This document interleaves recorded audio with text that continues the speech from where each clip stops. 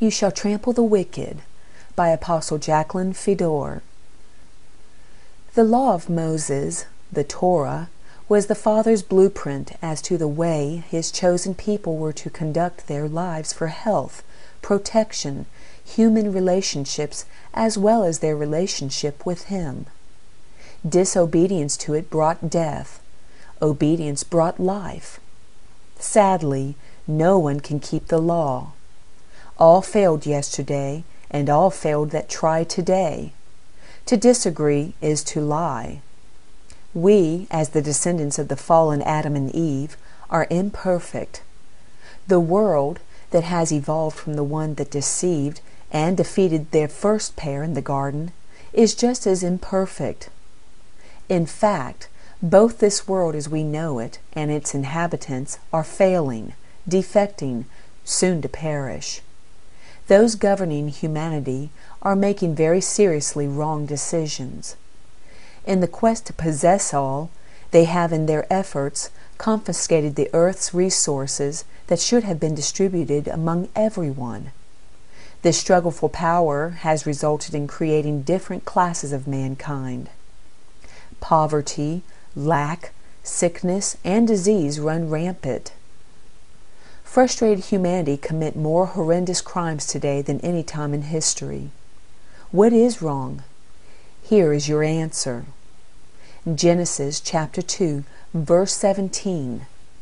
But of the tree of the knowledge of good and evil you shall not eat, for in the day that you eat of it you shall surely die.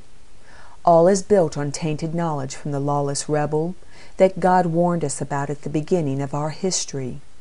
So what can help us? Would it not be knowledge acted on from the tree of life, the Torah, the one that knows all things as He created all things? Jesus is the answer. He is the way, the truth, the life. Father said in Isaiah chapter 42, verse 6, that He would give Jesus as a covenant to the people, that He would be a light to the Gentiles, to open blind eyes, to bring the prisoners out of prison. What does all this mean? When we ask Jesus into our hearts, we are asking the law to come in. Remember I said He is the living Torah? Now look at this in Hebrews chapter 8, verses 8 through 13. Because finding fault with them, He says, Behold, the days are coming, says the Lord, when I will make a new covenant with the house of Israel and with the house of Judah, not according to the covenant that I made with their fathers in the day when I took them by the hand to lead them out of the land of Egypt, the law of Moses, but they did not continue in my covenant, and I disregarded them, says the Lord. For this is the covenant that I will make with the house of Israel after those days, says the Lord.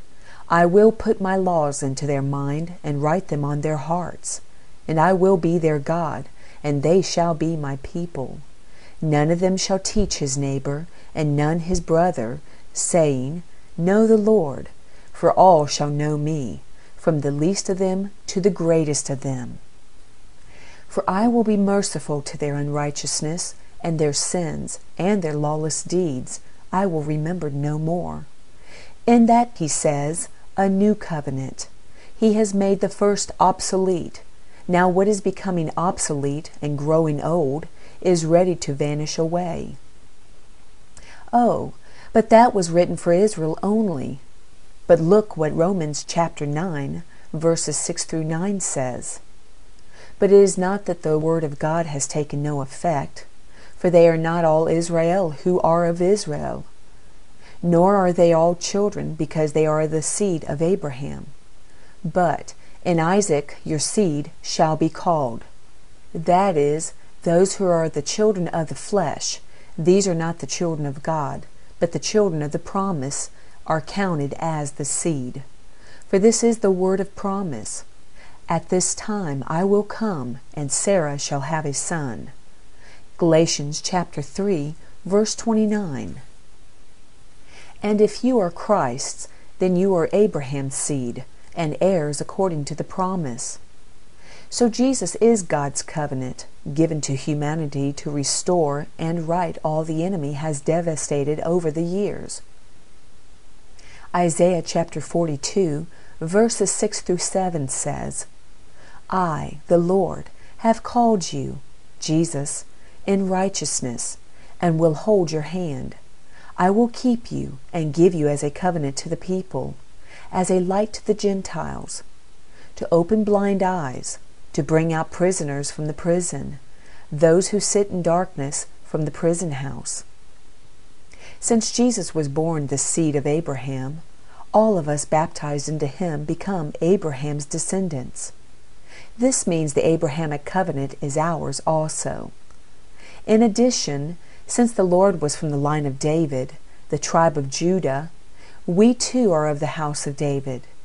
We died to who we were into his death at baptism, and resurrected to new life in him who is the Lion of Judah. So all promise to Judah is ours as well.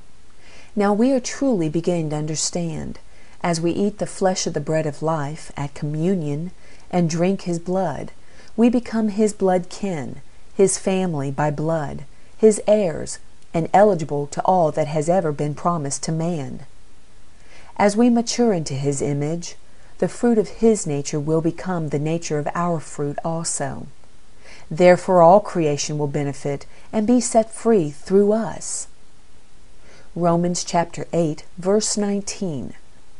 For the earnest expectation of the creation eagerly waits for the revealing of the sons of God. We must really understand who we are as children born through God. As the true family of the Lord, we can testify against our enemies to our Father, who just happens to be the judge.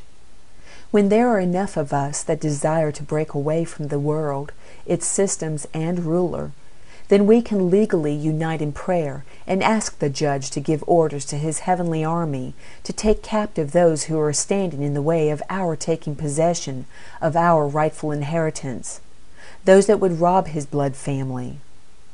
We ask for his intervention, not so much for ourselves, but for all earth's inhabitants. We stand, armor on, refusing to be assimilated into the world of Satan. We stand firm against helping the enemy's failing systems regain power. We stand firm by not breaking the laws of our kingdom, even at the risk of carnal man not understanding and ridiculing us.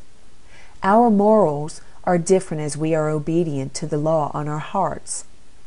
That law again is Jesus, and when we love him, we obey his commands, which the world does not understand. We wait in anticipation for his kingdom rule to take effect and to see the captivity of those that now hold the world captive, so we can be set free of their influence. Spiritually we are set free, and the kingdom is in place in our hearts.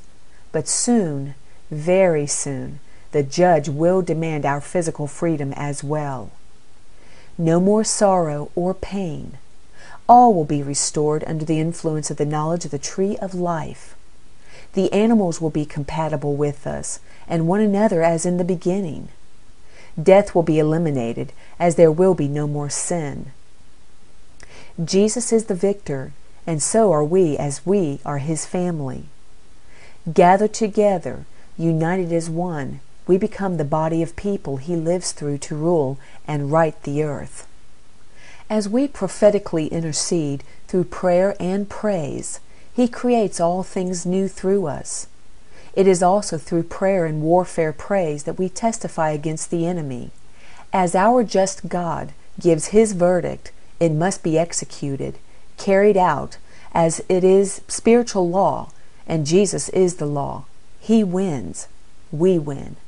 So we stand our armor on, covered by the blood of the Lamb, giving our testimony until victory is brought to pass, and our inheritance is completely in our hands.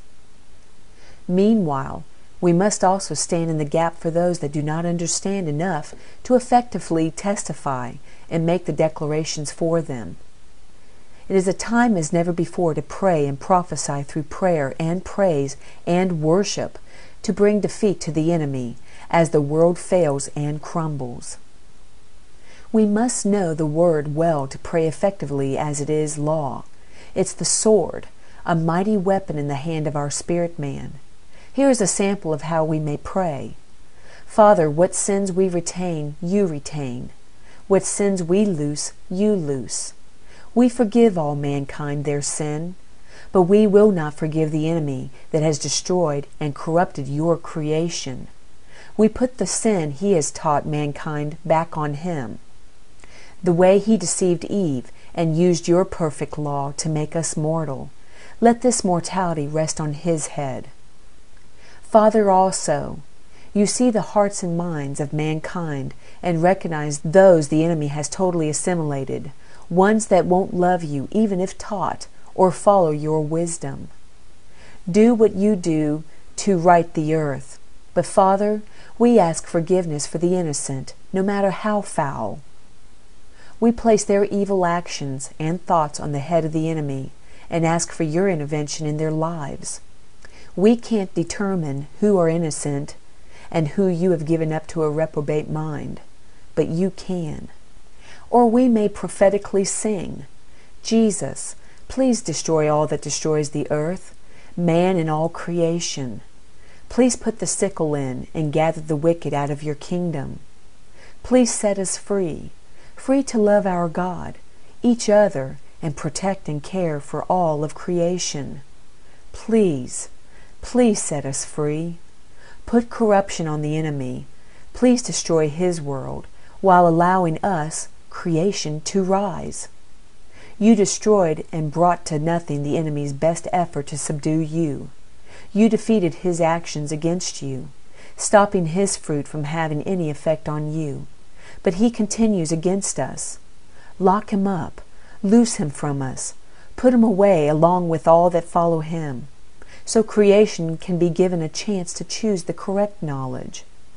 Let us begin to change visibly as we eat from the fruit of life. Let death come to the enemy that brought sin and death to us.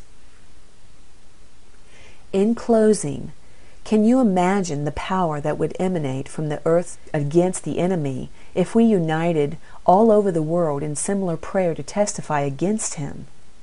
Or what an explosive sound would be loosed against him if all of creation entered into warfare praise all over the planet, prophesying his defeat? God heard and answered old Israel's cries for freedom when he delivered them from the hand of Pharaoh, and what he did for them, he will do for us. Colossians chapter 1, verse 27 tells us, "It is Christ in us, the hope of glory." Let us unite as the full stature of the body of Christ to fulfill Malachi's prophecy at chapter 4, verses 1 through 3. For behold, the day is coming, burning like an oven, and all the proud, yes, all who do wickedly, will be stubble. And the day which is coming shall burn them up, says the Lord of hosts, that will leave them neither root nor branch. But to you who fear my name, the Son of Righteousness shall arise with healing in his wings, and you shall go out and grow fat like stall-fed calves. You shall trample the wicked, for they shall be ashes under the soles of your feet on the day that I do this, says the Lord of hosts.